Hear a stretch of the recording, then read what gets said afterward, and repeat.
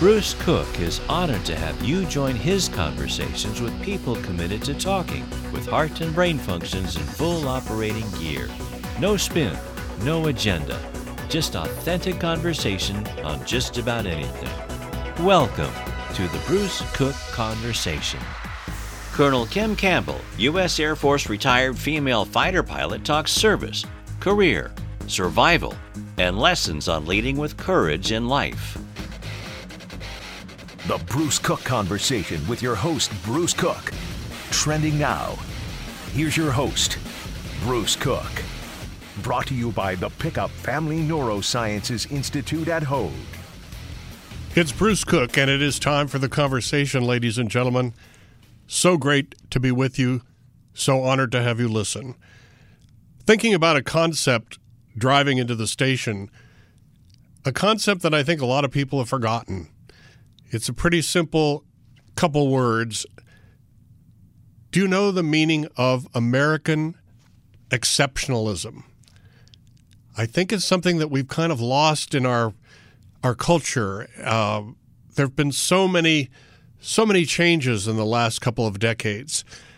American exceptionalism simply is the core of the so-called American way of life, and that is simply that you don't have to be a famous politician, you don't have to be a movie star, you don't have to be a great athlete to be exceptional in America.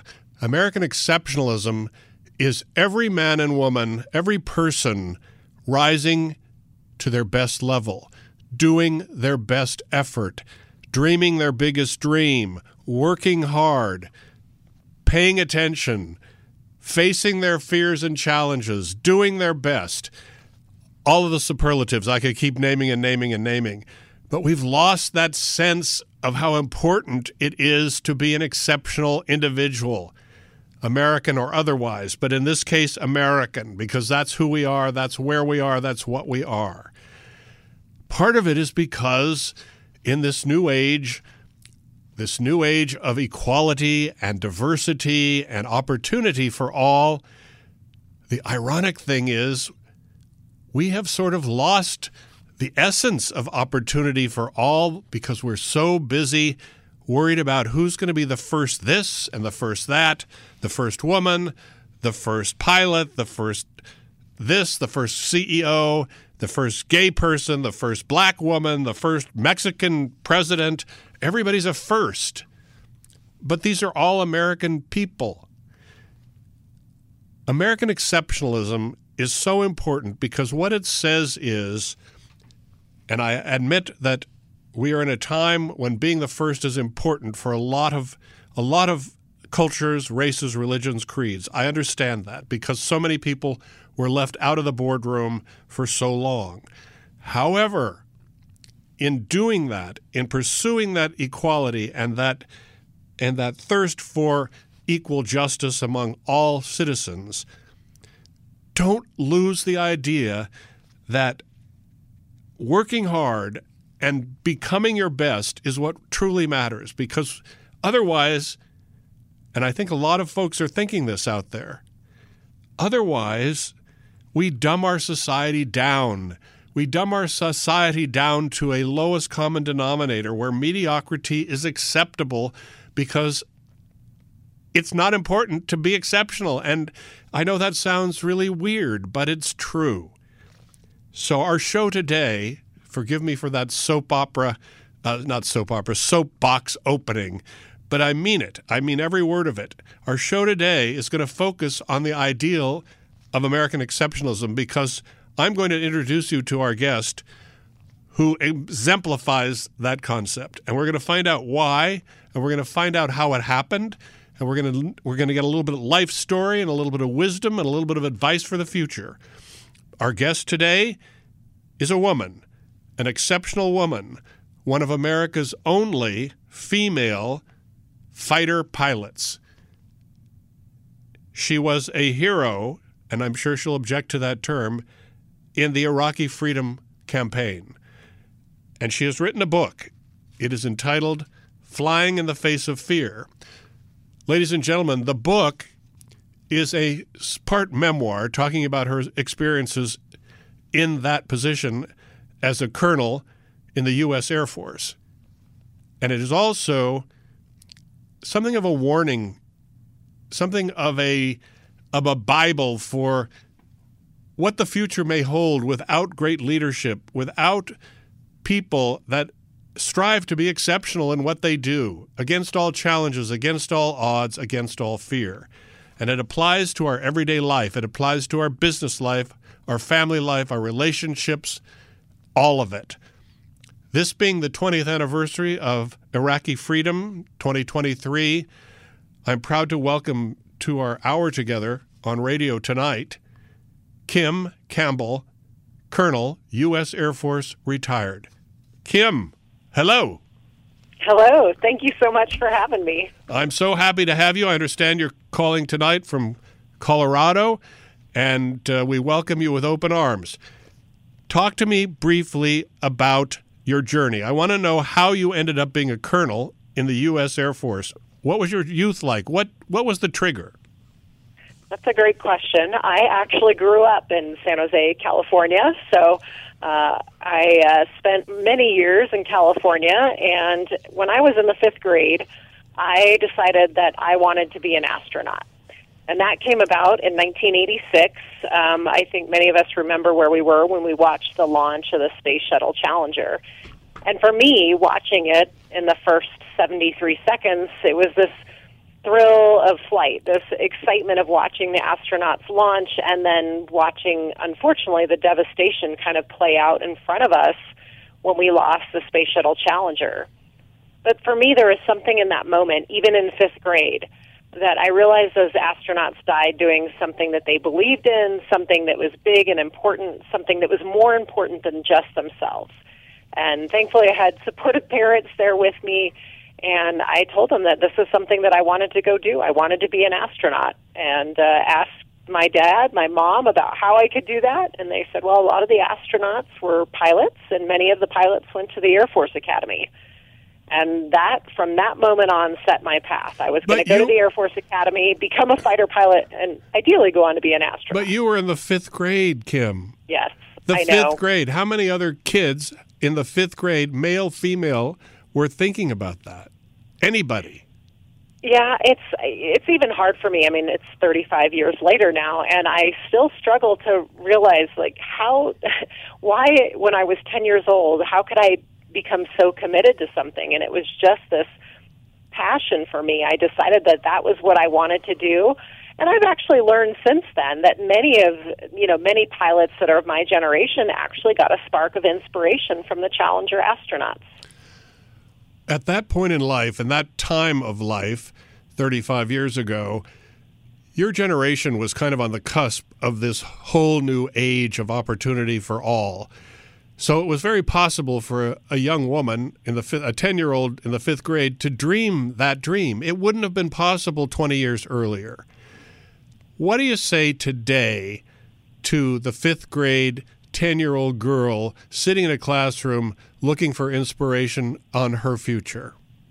Well, I think, first off, when I was in 5th grade, women still couldn't be fighter pilots. I didn't know that. I had no idea that that was still prohibited by policy. My parents never told me that. They told me to work hard and go after what I wanted, which is exactly what I would tell 5th graders today, is that if you have a dream, you have a goal, then you have to put in the work, but go after it. Set your goals, set your dreams, and then you have to put in the work, because it was not easy. I mean, there were challenges along the way, there were mistakes, there were failures, there were bumps in the road, and in the end, it was worth it. But, I had to put in the work. I had to put in the effort. It certainly wasn't easy, but I wouldn't change the experience. We're going to talk about all of that work that you had to put in as our time together moves ahead. But at what point did you actually find out that it was not possible for a woman to be a fighter pilot as a young girl when you were starting to pursue this dream? And how did you react to that? What did you say to your parents, and what did they tell you? Well, I actually figured out in high school. I was part of the speech and debate team, and as we were doing a debate about women in combat is when I realized that this role of being a fighter pilot was actually closed off to women at the time. And again, I credit the people around me. I mean, I had a wonderful speech and debate coach, Mrs. Kennett, Nancy Kennett from Piedmont Hills High School in San Jose, and she pushed us. She said, if this is what you want, then go after it. She called us power women, and she wanted us to go out and change the world. And, I mean, those are big, lofty things to hear in high school. But really, I mean, that was a turning point for me. She said, look, if this is what you want, if policy prohibits it, then, go change it. Change the policy. Yeah, which, thankfully I didn't have to do. By the time that I graduated high school, they opened up those positions to women, and thankfully there were a few women that came before me who really set the standard and changed the way that things were looked at. But, yeah, it was to have people around you that support you and believe in you, even when, at the time it was limited for women, was really important for me. I had a very encouraging group of people around me who supported me at a time when that wasn't something that women were really allowed to do. I opened, as you heard in the opening few minutes of our time together, the idea of being exceptional and following the dream. But it sounds to me like it was very important also, even though I kind of downplayed that in my open, that it was very important that there were some women ahead of you. How important was it? And did it make a crucial difference? If there hadn't been pioneers before you, do you think things would have turned out the same? Would you have been the quote-unquote first? Well, I think being the first at anything is actually really hard. It is demanding, and there's a lot of questions. And so I am thankful there were women that came before me. I mean, there were women that served in the Air Force in World War II. Who did exceptional things and really set the standard for all of us. But to have a few women that broke those barriers, that broke the glass, as we say, to come before me and kind of lay the groundwork, that was huge. When I showed up to my fighter squadron on day one, I was still the only woman, but there were women that had come before me at times. So I think it is important. They kind of set the groundwork. They showed that women can do it too. But for me, more than anything, I just wanted to be credible and capable in the airplane. I knew that that was what was most important. I knew that I would be judged. I knew that people would be watching me. And I honestly put a lot of pressure on myself because I didn't want to, these are my words, but I didn't want to ruin it for the women that followed me if I made mistakes or failed in any way. But I knew that being credible and capable in the airplane for me was the biggest thing that I could do, the most important thing that I could do. What I found out was, one, the airplane doesn't care about the difference. It doesn't know. And truly, the guys in my squadron didn't care about the difference either, as long as I was credible and capable in the airplane. Did that come instantly, or did it take time to earn that kind of trust? Well, I think it takes time to earn the trust. I mean, I think any new person, any new wingman in a squadron, any new person in a unit is going to be evaluated. They're going to be judged in many ways to see if they can perform. And so I think for me it came over time, and certainly, we had the opportunity to deploy to combat, and I was able to prove myself in training and then in combat very early in my career. And I honestly think that changed everything. And that is going to be another topic we're going to pursue as we go through our time together. But let me go back and say, do you think in the very beginning, when you were standing on that tarmac with all the other guys, there was any kind of undercurrent that, we'll see how long she lasts? I don't know if it was like that per se. I think it was more of almost a bit of uncertainty in what is it like to have a woman in the unit? How do we act? What do we do? I think it was just a lack of knowledge of, they weren't really sure how to act around me, what to say, what to do. And once they realized that I was a pilot like everyone else, that I maybe sounded a little bit different on the radio, I think that really changed the dynamic. Let's pursue that a little bit more. It's very hard for a group of all one gender to adjust and to embrace that outsider. Were there awkward moments? Was there a person that mentored you? Were there awkward moments? We hear stories in the media quite frequently of still females having a lot of difficulty adjusting in the military. There's still harassment issues. There are a lot of problems. Well, I think for me, one thing that really helped was that I went to the Air Force Academy. I had been around many of the pilots in my squadron before, and so when I came into the squadron, I knew many of the pilots. Well, that's a big difference. We were classmates at the academy, so I think that did made a huge difference. Yeah, that definitely did. I think, were there awkward moments? Yes. But it was more of just this unknown. I think I had an older pilot from an older generation.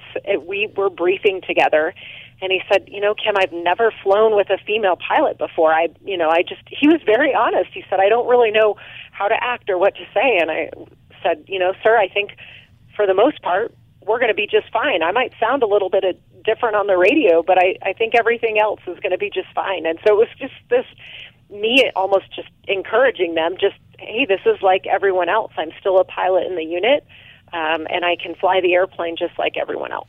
How long was it before you were assigned overseas in Operation Iraqi Freedom? Well, I was in A-10 training. I was an A-10 pilot in 2001 when 9/11 happened. I finished out my training, and 2 months later, we were in Afghanistan. We were there for several months, and we came home, and very quickly we turned around and went to Iraq in 2003. So I had been in the unit for about a year with already one combat deployment to Afghanistan before we went to support Operation Iraqi Freedom. Kim, we have to take our first break. Ladies and gentlemen, I'm Bruce Cook. It is The Conversation tonight on radio. My very special guest, Kim Campbell, former retired Colonel, U.S. Air Force. We're talking about her life, her book, Flying in the Face of Fear. We're going to get so much more into it when we come back. Stay with me. As it was,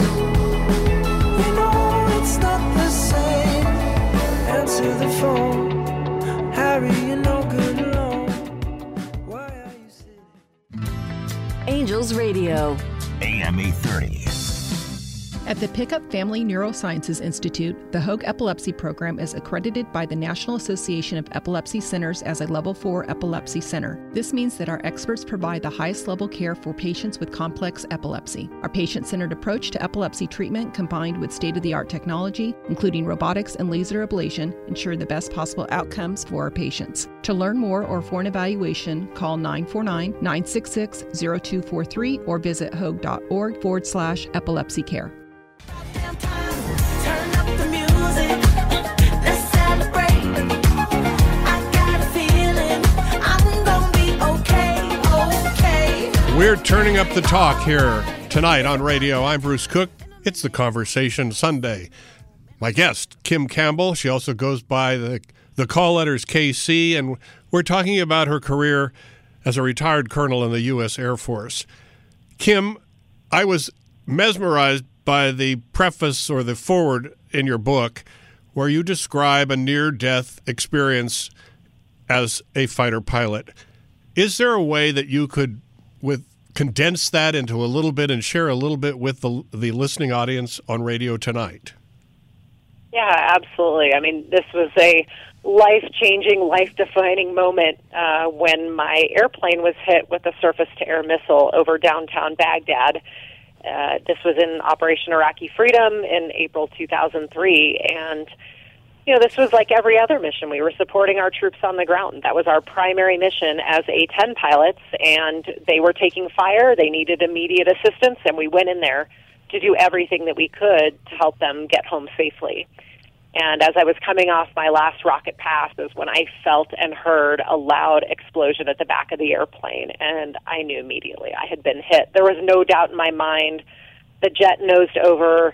I remember seeing Baghdad below. The ground was getting closer, and I knew I might have to eject. I instinctively pulled back on the control stick, and unfortunately nothing happened. I mean, absolutely nothing, and my airplane was just plunging to the ground completely out of control. I relied on my training. I went back to my training and quickly tried to analyze what was going on. I realized very quickly that I had lost all of the hydraulics on my airplane, which is what allows us to fly the airplane.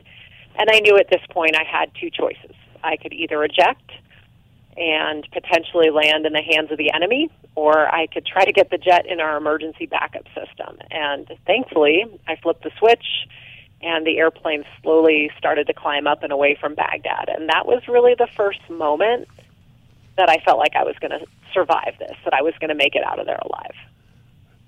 In your words, you refer to it as something I had never heard of called manual revision. Is that the terminology, to switch one of these fabulous state-of-the-art aircraft into a more normal plane? Is that how it works? Yes. It's called manual reversion. Reversion. Yes.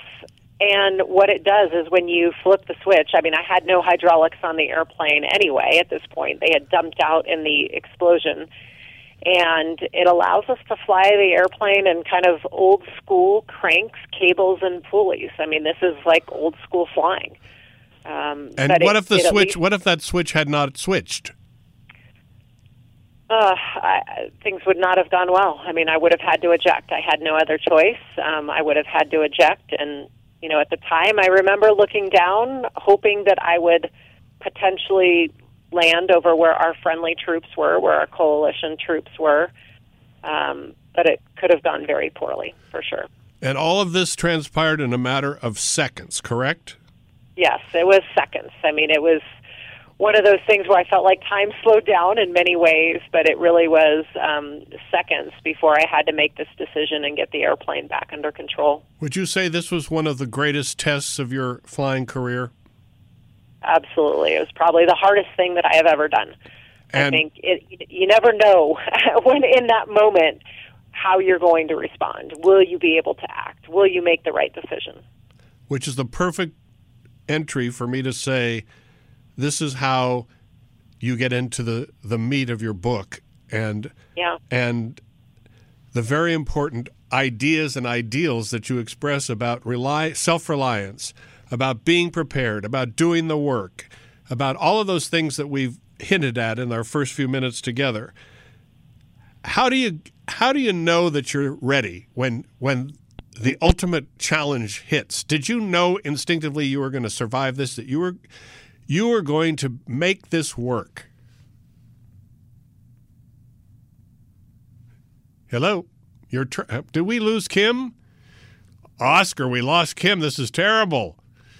Ladies and gentlemen, I'm Bruce Cook, and it's a conversation without a conversation because our very good guest dropped out, and we're going to get her right back. In the meantime, if you're just tuning in, don't go away because she has so much more to say. We've just talked about this horrific experience as a pilot over Iraq, over Baghdad, and surviving that potential disaster, falling into enemy hands. Kim goes on to use this as a catalyst into the book, Flying in the Face of Fear, and really then transfers all of the things that she talked about, the preparation, the experience, the hard work, and how it applies to her life post-service and how it applies to the lives of regular people who are trying to make things work for them in their life and facing the hardest challenges. And we know there's plenty of them today. For people of all ages, all backgrounds, the challenges are extreme. Life is beautiful, but it's not easy, and especially in a world that is in conflict as we are now, and certainly in our own lives, in our own neighborhoods, within our own families. We're going to take a break, and hopefully when we get back, we will have Kim back with us. Oscar, take us to commercial.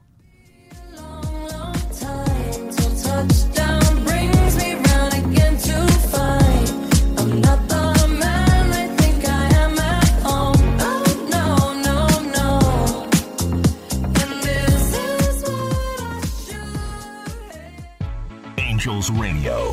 AM 830.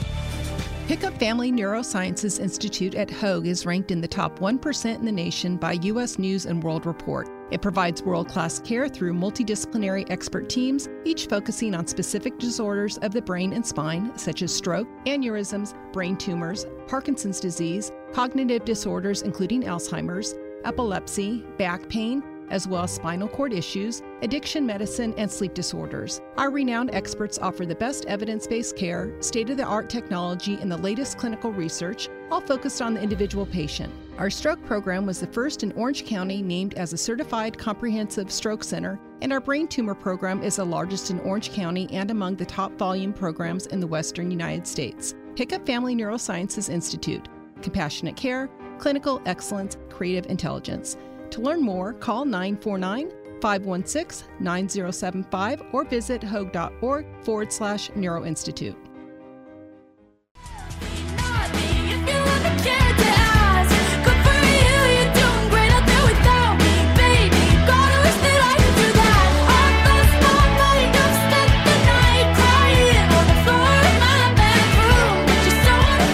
We're back, everyone. I'm Bruce Cook. It's The Conversation. We lost our guest, Kim Campbell, because she can land and survive an Iraqi bomb in her plane, but we can't keep the phone lines alive. So there you go. That's technology in America today. Kim, thanks for coming back with us. I think you're on your cell now. Is that correct? I am, but it's fitting because I think I was talking about planning for contingencies and planning for things that go wrong. So I'm glad to be back. Well, it's funny that you say that because when I gave the production form to Oscar, our producer in the booth, I originally had just written down your landline.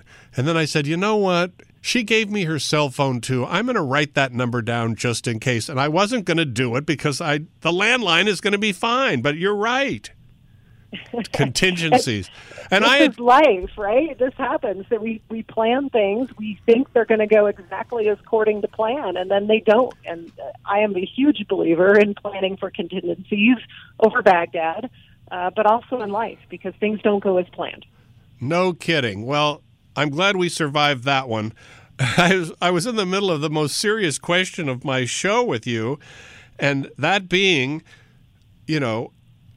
when you finally survived this horrible incident, what was going through your head? Were you feeling like everything you had planned for and prepared for and studied for and worked for had worked, or were you saying a prayer? Both. Part of it was just surviving this moment over Baghdad. And then I still had to get home. I mean, I was 300 miles from our home base. It was an hour of flight time in the A-10. And so there was part of me that was relying on training. How did you get home? How did you get home? Well, I got the airplane out of Baghdad, and it was heavily damaged, but I managed to fly it the 300 miles back home. And it was... I will say it was mentally and physically exhausting. I mean, the airplane was flying, but not flying very well. It was a very heavy airplane to fly. So I had that physical exhaustion flying home. But, it's an hour of wondering if you're going to survive, wondering if you're going to make it back. And it's a lot of time to try to stay focused on the mission and the task at hand. So, yes, there was some preparation and knowing that everything that I had ever done, all those hard things, made me better at doing this one really hard thing. But it was also some prayer and hope on the way home that I would survive, that I would survive and live to fly another day. The underlying theme of your writing talks about conquering all your fears, taking action rather than doing nothing. Not being afraid of the judgment of others, not being paralyzed by the fear of the unknown. Talk about that and how you've applied that to your life, to your family. I understand that you're the mom of 2 daughters, I think, and your husband was also in the military. And after retirement, how did that all work for you moving forward? Well, I think it's, I've had time to now reflect on that mission. And I think, in that moment over Baghdad, I didn't think that I felt scared. I didn't think that I felt fear. And then I went back and listened to the audio from the mission, and I can hear the fear in my voice. I know it was one of the most terrifying moments of my life, but I had to take action if I was going to survive. And what I've realized, looking back on my life and looking back on my career, is there were many times that I felt fear, whether it was walking up the Bring Me Men ramp, which is what we called it at the time, at the Air Force Academy, to become a basic cadet. whether it was walking into my fighter squadron on day one, whether it was raising 2 kids while my husband deployed to Afghanistan, whether it was leading 1,000 military and civilian personnel. In all of those moments, there was some sense of fear or nervousness that went with it. And what I've realized is that fear and that anxiety, that stress is normal. It is all about what you do in the moment that really matters the most. Do you think the rest of us Americans have that same ability that you do, to have that same constitution? I don't think we do, but I sure wish we could get it. Well, I mean, it's the things that I have 2 boys, and it's the same thing that I try to teach them, where they're nervous or anxious about something. It is all about putting in the work. Put in the work so that in that moment you can overcome your fear and you can take action. But it's not something that happens overnight. It's not something that doesn't come along unless you put in the work to make it happen. And I think for me, when I realized that moment over Baghdad, the reason I was successful is because I put in the work in advance. I had prepared for that moment. I had practiced it. I had visualized it. I had thought about it. We had talked about it. And we talked about those worst-case scenarios so that when that time comes, you are prepared. Well, I guess I got your children wrong when I told our listening audience that you had 2 daughters, but you have 2 sons. I do. How old are they now, and are they pursuing their mom and dad's careers, or they got other things in mind? Well, I have a 10-year-old and a 14-year-old, and I've got one that is interested in potentially going to the Air Force Academy, and the other wants to go to West Point to become a special operator. Yeah, I guess they're following in your footsteps. The 10-year-old, have you shared with your 10-year-old experience in the 5th grade and wanting to be an astronaut? Does he know this story? They do, but, I'm still their mom, and I'm still really not that cool. So, they do better listening to other people than they do to me. How many 10 and 14-year-old boys have a mom that was shot down over Baghdad? Well, not many, that's for sure. And, my husband was an A-10 pilot as well, so we certainly have some stories to tell. And now that they're a little bit older, we've shared a little bit about our experiences with them and kind of the things that we've been through and why we think that we were able to overcome those things. And I think even though they're talking about, their fears and whether it's, being a new freshman in high school or trying to make the soccer team, we try to share some of the lessons that we learned along the way. Okay, now how does this all translate to non-military people in the real world of commerce, business, whatever they're doing, and the challenges that we face in these economic times that are a little bit strange for a lot of people? Well, I think the thing is we all face fear in our lives, and it may not be a life or death situation or flying a fighter jet over Baghdad, but we face fear of the unknown, fear of change, fear of not meeting expectations. These things can be daunting, they can be stressful, and they can paralyze us, right? Sometimes when we feel that fear, instead of taking action, we can do nothing. We can freeze. We decide not to have those tough conversations. We decide not to hold each other accountable. We resist change. And, when that happens, we lose the opportunity to improve. We fail to excel in this competitive environment. We put ourselves and our team at risk. And so as hard as it is, we have to take action, even in the face of fear. Another thing that strikes me in the theme of this book is that how important leadership is, but also how important that leadership is in dealing with the team. In other words, life is both the individual leader setting the tone, creating the tone, making the decisions, but it also involves the team. In this day and age, everything is team this and team that. But without the leadership, Kim, I don't think things work. Talk to me about that experience and that aspect of your book. Well, I think the leader very much has to set the example. I think, no matter what, it is about the team, but you need a leader that can create that environment of trust, that can create connections.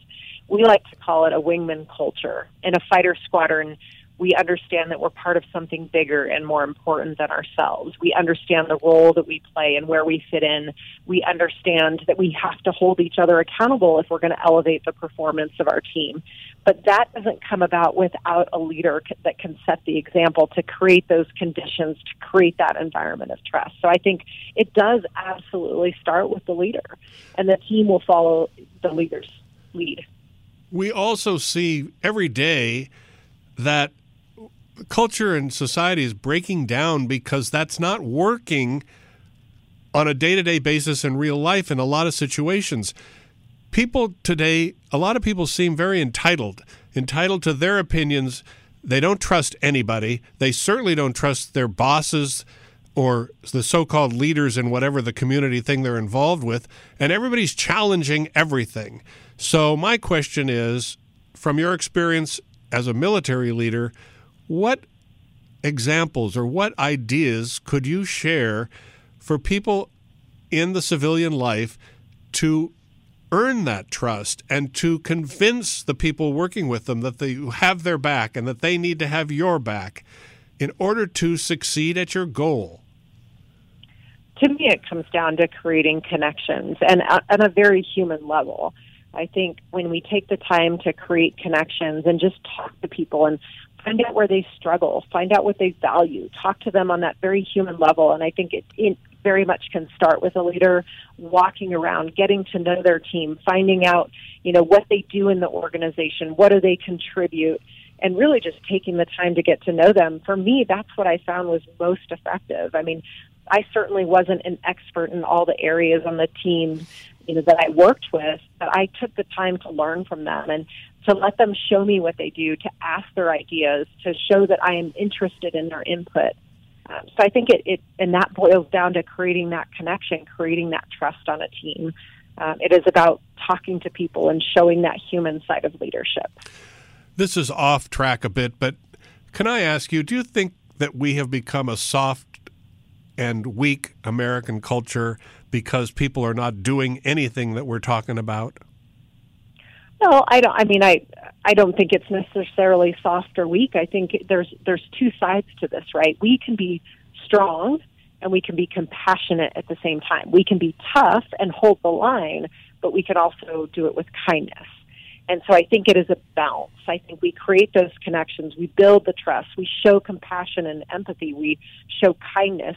But we also hold each other accountable. We tell people when they're not meeting expectations. We let people know when they're not making the cut.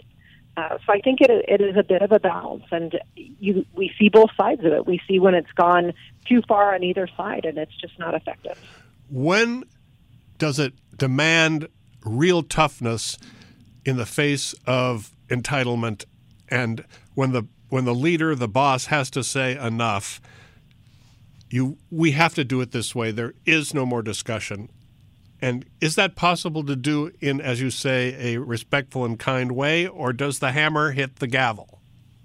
Well, I think there is a way to do it. I mean, I think sometimes in the military, people are surprised that we actually take the time to explain the why behind our decisions. And I have found that as a leader, I will take input, I will listen, and at some point I am going to make a decision.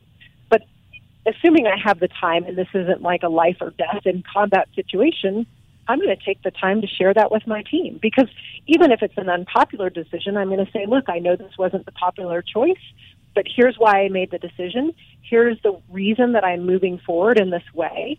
And, they may not like it, but at least they'll understand where I'm coming from. And it does create buy-in when we can ask opinions and we can listen to ideas. But at some point, that is the leader's job. They have to make the tough calls. They have to make the tough decisions. Do you have a specific example you might share? Well, I think during my time as a leader, I have, I've been put in that position where I have to make a decision. And sometimes I didn't feel like the experts. When I had the opportunity to lead a team of about 1,000 military and civilian personnel overseas, I had to make a decision about the strength of our fire department. I am not a firefighter. This is not my area of expertise. And so I took some time to really listen. There was a lot of differences in opinion. And in the end, I made a decision. I made a choice about the number of firefighters that we would have. And not everybody was happy with that decision, but I walked them through it. And here's the thing. After about 6 months, it was the wrong decision. I made the wrong choice. And I went back to my team and said, look, I made the wrong choice. I listened to their input. I understood that we cut too far, and we brought in more firefighters. I mean, sometimes we make the best decision we can based on the information we have. But in the end, if you make the wrong decision, you admit it, you acknowledge it, you change it, and then you move on. Or you get thrown over the bridge. I don't. Let me ask you this: what was it like dealing with 1,000 people under you in a military situation? It was challenging in many ways because I had been a commander previously, and I really got the time in a group of about 150 military and civilian personnel, and I really got to know them. I got to know the people on an individual level. With 1,000 people, that's a lot different, and you can't always do that. But I still tried as best I could to understand at least the roles that they played and where they fit in, and took the time when I visited the various locations around South America, Central America, and the Caribbean to talk to them and get to know them and find out where their struggles were and where I could do things to help. But it was a tremendous opportunity to be in charge of that number of people and to do some very critical roles in terms of counter-drug operations, humanitarian assistance, and disaster relief. I mean, it was just a tremendous opportunity and learning experience for me, but also to serve our men and women. Where does I correct me if I'm wrong, but it sounds to me like you're not that long into your retirement from the Air Force. Where's your life taking you? Obviously, you've written this book, and we're going to sell this book, and people are going to read it, but is this your future, or are you looking at other avenues?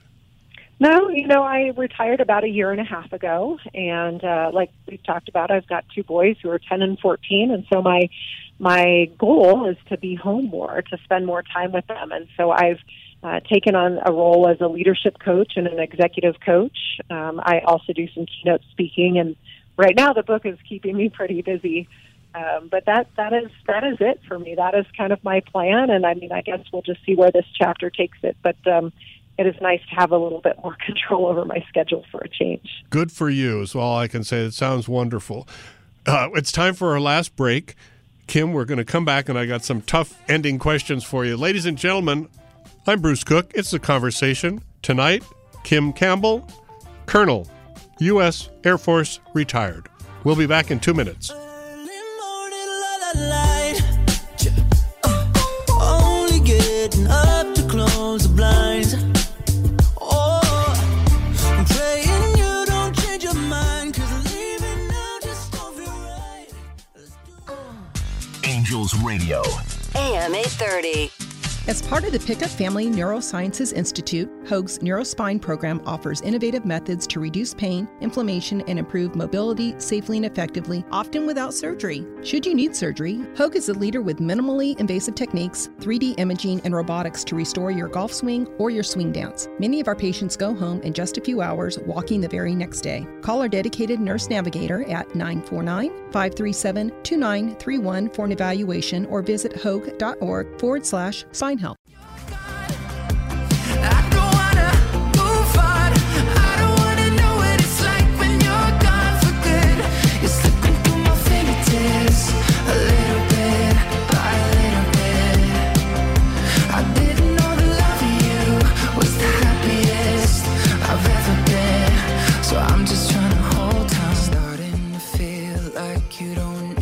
We're all trying to hold on.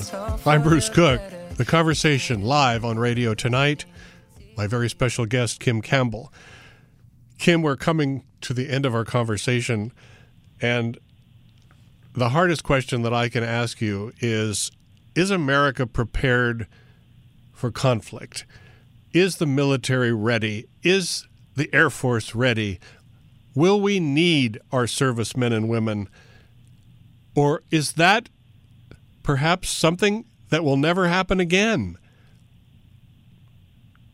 That is a hard question. I think, I come at this from a couple different perspectives. One, I think as a military, we are ready. I mean, we have been training, we have been developing technology based on a near peer or peer competitor. I mean, this is what we do. This is what we focus on. We look at that worst case scenario and we train to it. That being said, having been in war, having been in conflict, if there is a major conflict, I think, will we be ready military? Yes. But I think from a country perspective, I don't think it's going to be a time where there will be losses, there will be fatalities, and perhaps more so than before. And so I think that's really the struggle. I mean, as a military member, as somebody who has been in conflict, who has done it, I honestly hope we never have to do it again. I think, it's this thing, once you've been there, once you've seen it, it's something you never want to go back to. So I do struggle with that question a little bit, because I do think we're ready. But I will tell you that I hope we never have to go there again. Well put. I will say that the whole concept is obviously very disturbing and scary to anybody. But as an observer of our society and media, I am very concerned that we are so not prepared for the emotional, let alone the actual casualties of a potential conflict. We have a huge society of young people in the so-called, quote-unquote, wokeness of the new age who are very much globalist and very much open to the fact that all human beings deserve, and deserve is a very, very difficult word, but deserve equality and justice and to be respected and cared for under any and all circumstances. They are certainly not paying attention to the fact that we still live in a very volatile, very difficult planet. And then on the other side, on the very conservative side, we have a very large group of very old age, old world, mostly Republican people who are very nationalistic and isolists. They are very against American support of Ukraine in the war against Russia, and probably would not be so willing to support Taiwan if America is needed to support Taiwan, as we have promised to do, in the face of Chinese aggression. Anyway, it goes on and on. I guess what I'm saying is we are so divided on this that if we are faced with something, I don't know how this country is going to respond. We certainly did respond to 9/11, but how quickly, or maybe not so quickly, what do you think? Did we lose that patriotism? I hope not. Maybe that's the lofty idea, but I hope not. I think sometimes those hard things that we go through bring us closer together. I've seen that on a much smaller scale. We saw that during 9/11, but I think if that time comes, I hope that we would come together as a country. I think that if nothing else, we would support our men and women in uniform doing something that is incredibly difficult. But I think, as a country, yes, there is, we are divided. There is struggle right now into coming together for a common purpose and a common goal. If we got to that point where we were in a major conflict again, I guess I personally would hope that we would come together as a country and certainly support our men and women serving overseas. A lot of our congressmen do not want to fund more money to the military. It still is a very, very large portion of the national budget. But there's a lot of talk to cut back, cut back, cut back. What say you? Well, I think, we've got to prioritize what is most important. And I think, what happens is if we cut too far, then we potentially lose readiness. We lose that capability. We lose the capability to deter that future fight. And I think that's the struggle. That's the balance. There is definitely money needed in other places, but how do you prioritize? How do you figure out what is right? And that is what, I hope that we can do. We can find that balance, because once we cut too far, then it becomes a dangerous game, because then deterrence is not truly an option for us. This is really the hardest question of all to ask a former Air Force pilot. And I start by saying it is your opinion, not that of the government, not that of the military. If it was up to you, should America send fighter jets to Ukraine? Well, I think, there's been a lot of talk in recent history about sending A-10s to Ukraine. I think sending fighter jets, not necessarily involving American personnel, but sending fighter jets is a very real possibility. I think, there was a lot of discussion about the A-10s. Is that the best platform? Not necessarily. But we can't just send the fighter jets. We have to send training. We have to logistics, all of the backside of this, because we don't want to just hand over something and it not work in a couple months. It has to coincide with an agreement for training and logistics and parts and maintenance.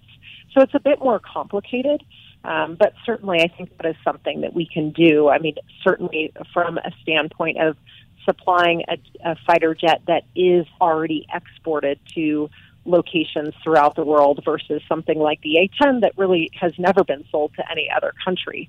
But I think that is something that we should certainly look at. I mean, I think it's definitely something to evaluate and determine if it's the right course of action. On that note, we are done.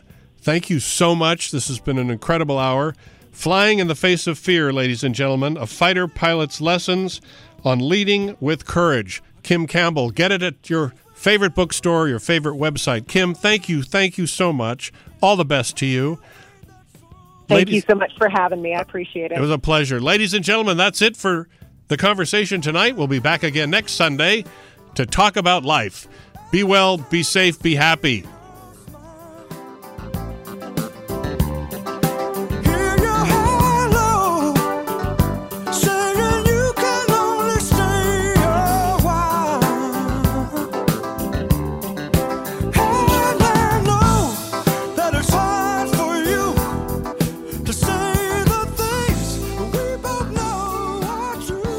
You've been listening to The Bruce Cook Conversation.